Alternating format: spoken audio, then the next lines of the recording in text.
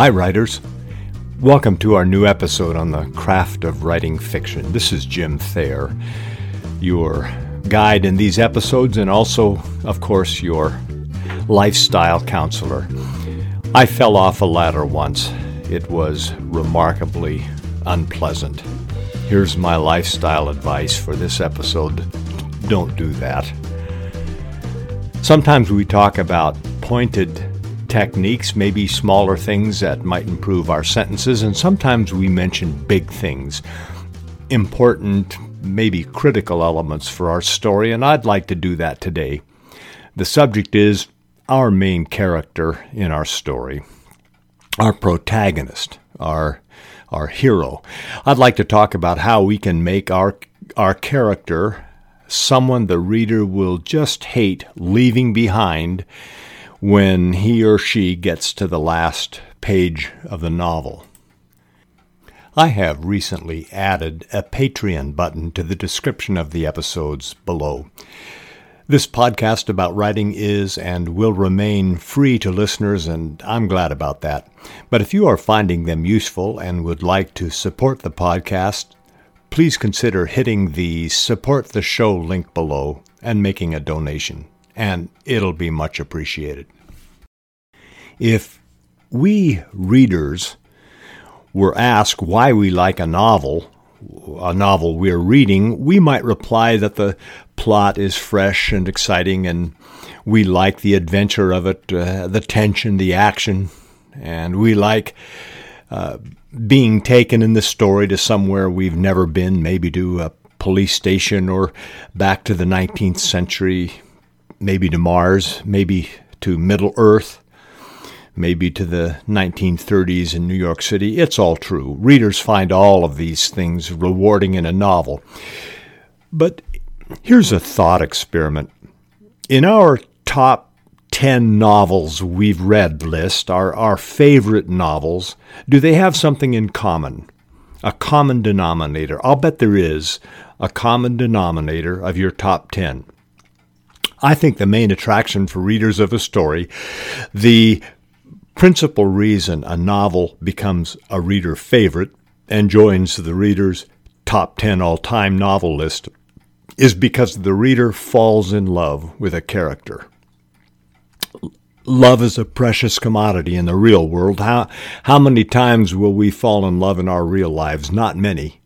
And in fiction, readers get to experience it again and again when they read novels. And I'm not necessarily talking about romance novels. Characters in all genres can be presented in ways that just grab readers, make the readers invest emotions in characters. Katniss Everdeen from The Hunger Games, Huckleberry Finn, Scout Finch in To Kill a Mockingbird, Elizabeth Bennet in Pride and Prejudice, Jo March in Little Women, Ponyboy Curtis from The Outsiders, Joe Gargery in Great Expectations, Hermione Granger in the Harry Potter series, Gandalf in Lord of the Rings, Augustus McCrae in Lonesome Dove, Charlotte in Charlotte's Web, Celie in The Color Purple, Oscar Wilde in The Brief Wondrous Life of Oscar Wilde, Matilda in Roald Dahl's Matilda, Lily in The Secret Life of Bees, Kaya in Where the Crawdads Sing. Don't we just love these people? In an earlier episode, I mentioned the ingredients of a successful protagonist in fiction. I'll list them here in a sentence each, but then I want to expand on what we writers can do to have readers fall in love with a character we create. Almost every hero of classic and modern fiction has these 5 traits. First, they are kind when it counts. Second, they are brave when they need to be. 3, they are active, not passive.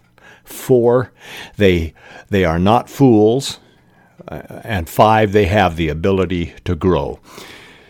If you'd like to hear more on these subjects where each of these 5 traits is discussed, I hope you'll listen to episode 5 of these podcasts. Are there other ingredients we can add to our character, particularly designed to have readers fall in love with the character? Adding a quirk was mentioned in a recent podcast. Readers are attracted to a character with a quirk because quirks are a reminder of the character's humanity. We all have quirks, so we understand and like quirks in our characters. Here are other ways to make readers fall in love with our characters. First, have the character confess something to the reader. In a first-person novel, it could be the character telling the reader something. In a third-person novel, a character tells another character something, or the character thinks it. In The Queen's Gambit, when she's 17 years old, the main character, Beth Harmon, lets the reader know she's never had a boyfriend. A boy has never paid attention to her. She's never enjoyed those things a boyfriend might bring. It's moving for the reader to hear this. It's intensely personal, and it's a big hole in her life, and she confesses it to the reader, and the reader sympathizes. Second, have the characters struggle. You've heard me say that novels are essentially a document of struggle. Struggle, which is conflict, is the main plot point in all successful novels. By suggesting we have our characters struggle in this regard, having the reader fall in love with a character, I'm not talking about struggle regarding the main story question, but rather struggle with seemingly small or maybe more personal things involved. An example, the John le Carré novels featuring the protagonist George Smiley. Smiley has a main story question which involve Cold War intrigues. But he also has to cope with the chronic infidelities of his wife, Lady Anne Sercombe. This sits in his mind throughout the stories, and we readers are sympathetic. Third, make our character funny or witty. After a while, relentlessly dour characters become hard to hang out with for the reader. In George R.R. Martin's A Song of Ice and Fire series, Tyrion Lannister's quips and sarcasm and bone-dry humor lighten the mood of a series that can be dark. Readers really like Tyrion Lannister. Fourth, show rather than tell about the character's personality. Lawrence Sanders' novel, The First Deadly Sin, in the first scene, the protagonist, Detective Francis X. Delaney, eats a Dagwood sandwich over the kitchen sink so he won't mess up the table. It shows that Delaney figures things out and that he isn't a rules follower. It shows it rather than the author telling it. In Anne of Green Gables, Anne and her friend Diana recreate in a play, their own play, Tennyson's poem, The Lady of Shalott, which is about Camelot and Sir Lancelot and a desperate love, which shows, rather than tells, that Anne is a dreamer and a romantic.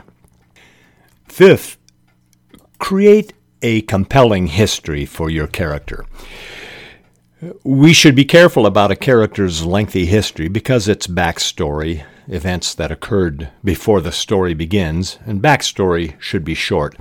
But most all main characters in a novel should have some history. Regarding our character's history, readers are programmed to cheer for the underdog. We should probably have our hero's history be challenging to the hero. Maybe she was poor. Maybe she didn't have a loving family. Maybe she was ill for a long time, or maybe she was wrongly accused of a crime. Maybe she was a shy loner growing up.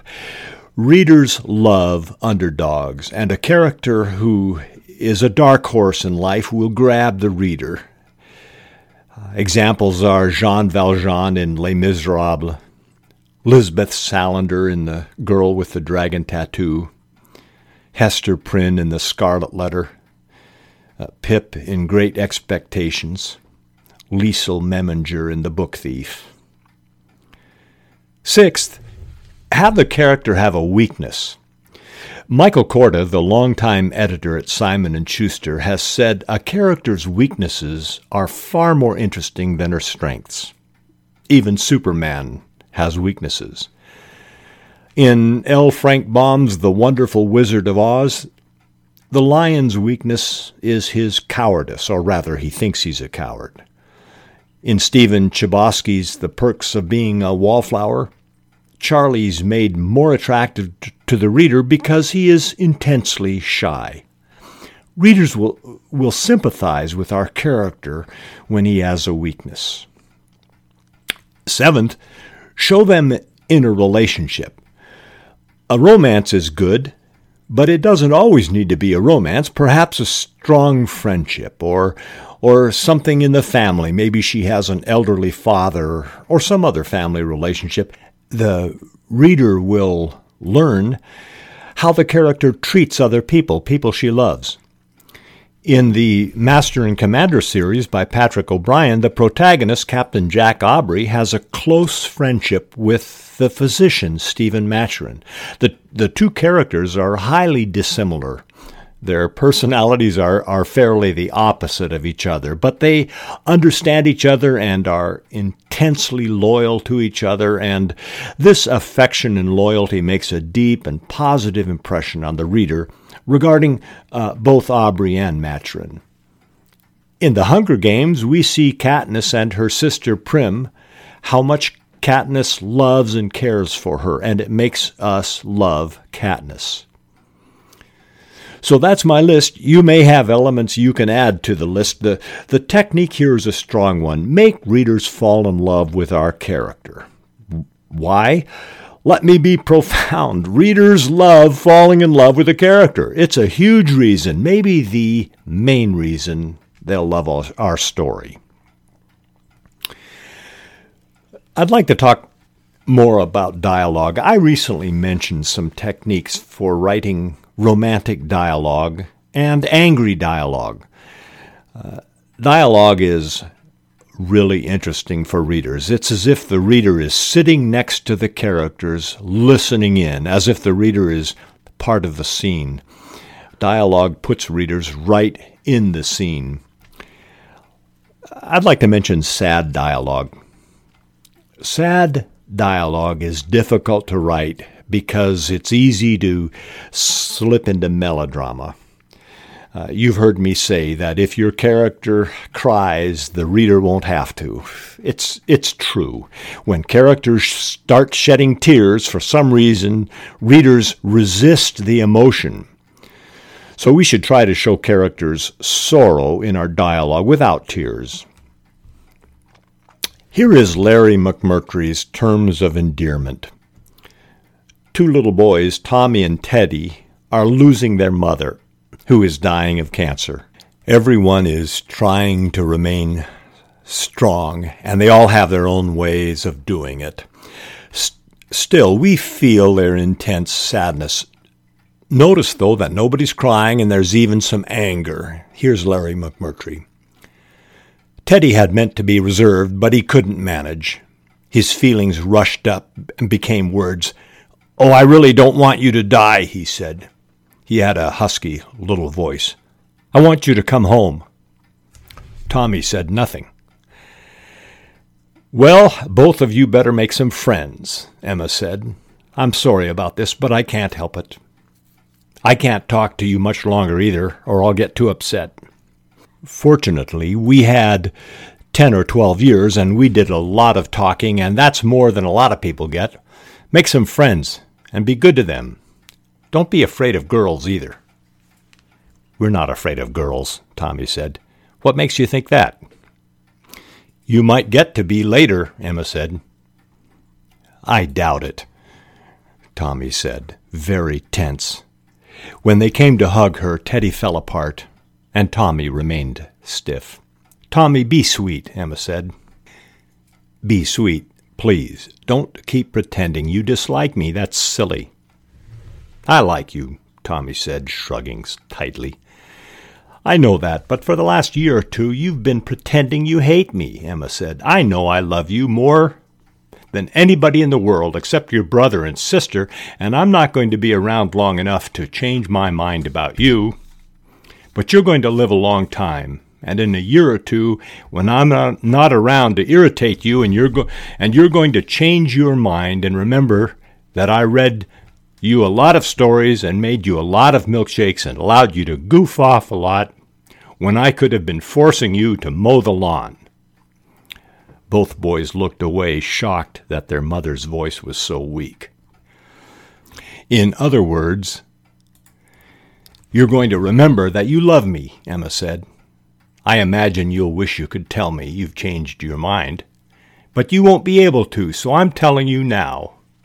I already know you love me, just so you won't be in doubt about that later, okay? Okay, Tommy said quickly, a little gratefully. That's Larry McMurtry in terms of endearment. I've never read sadder dialogue in any novel ever, and I can hardly get through it right now reading it.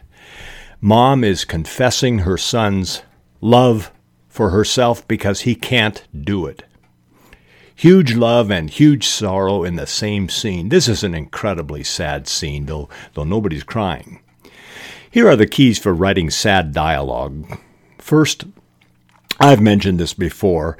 If a character weeps, the reader won't have to.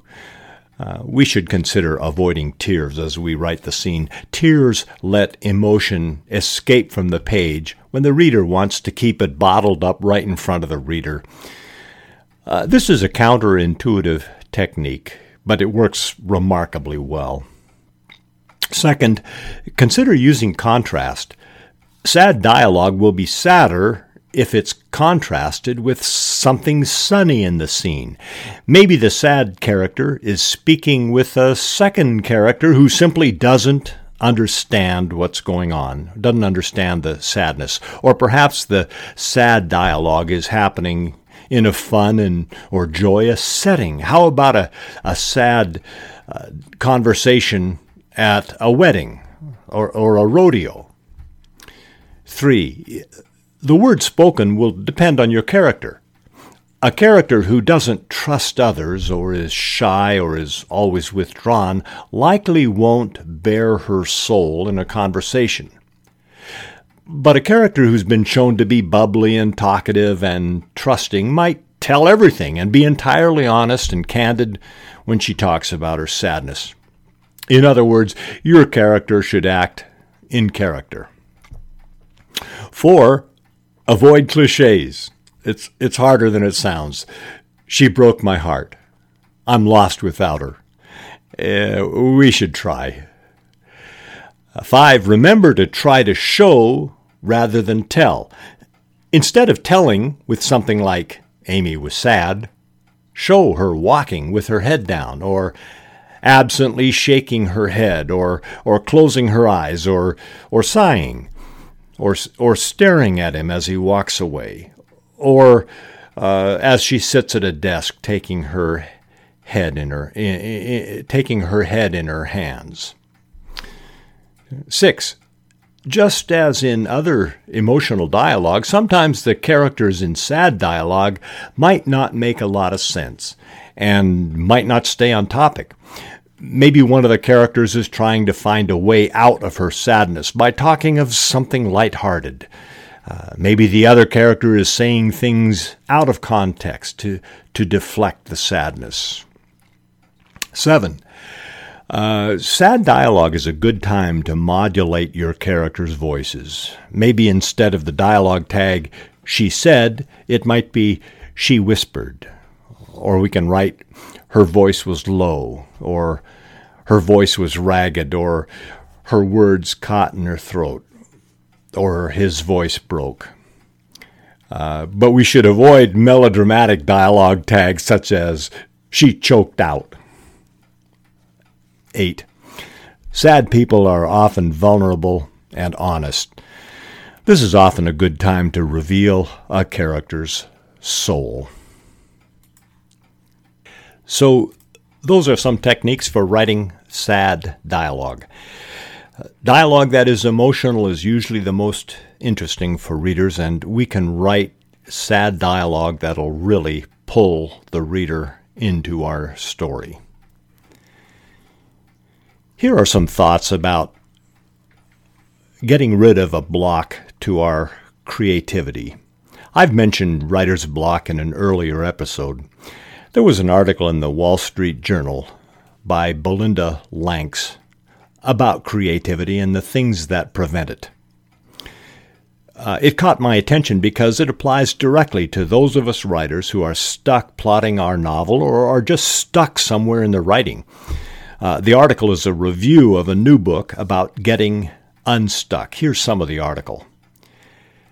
After the debut of his 1952 novel, The Invisible Man, Ralph Ellison spent 42 years writing a follow-up, only to leave it unfinished when he died in 1994. Truman Capote, by the time of his death in 1984, was still working on his self-hyped novel, Answered Prayers, decades after publishing his 1965 masterpiece, In Cold Blood. Creative blocks aren't exclusive to famous authors or even to people we think of as being creative. We all get stuck. We make strides on a project, whether it's mastering a sport, changing careers, or building a company, and then we just don't. Blocks are common, and how we respond to them varies wildly. Some give up in frustration or despair. Others stubbornly hew to habits that no longer work. Still others get caught up in a vicious web of perfectionism.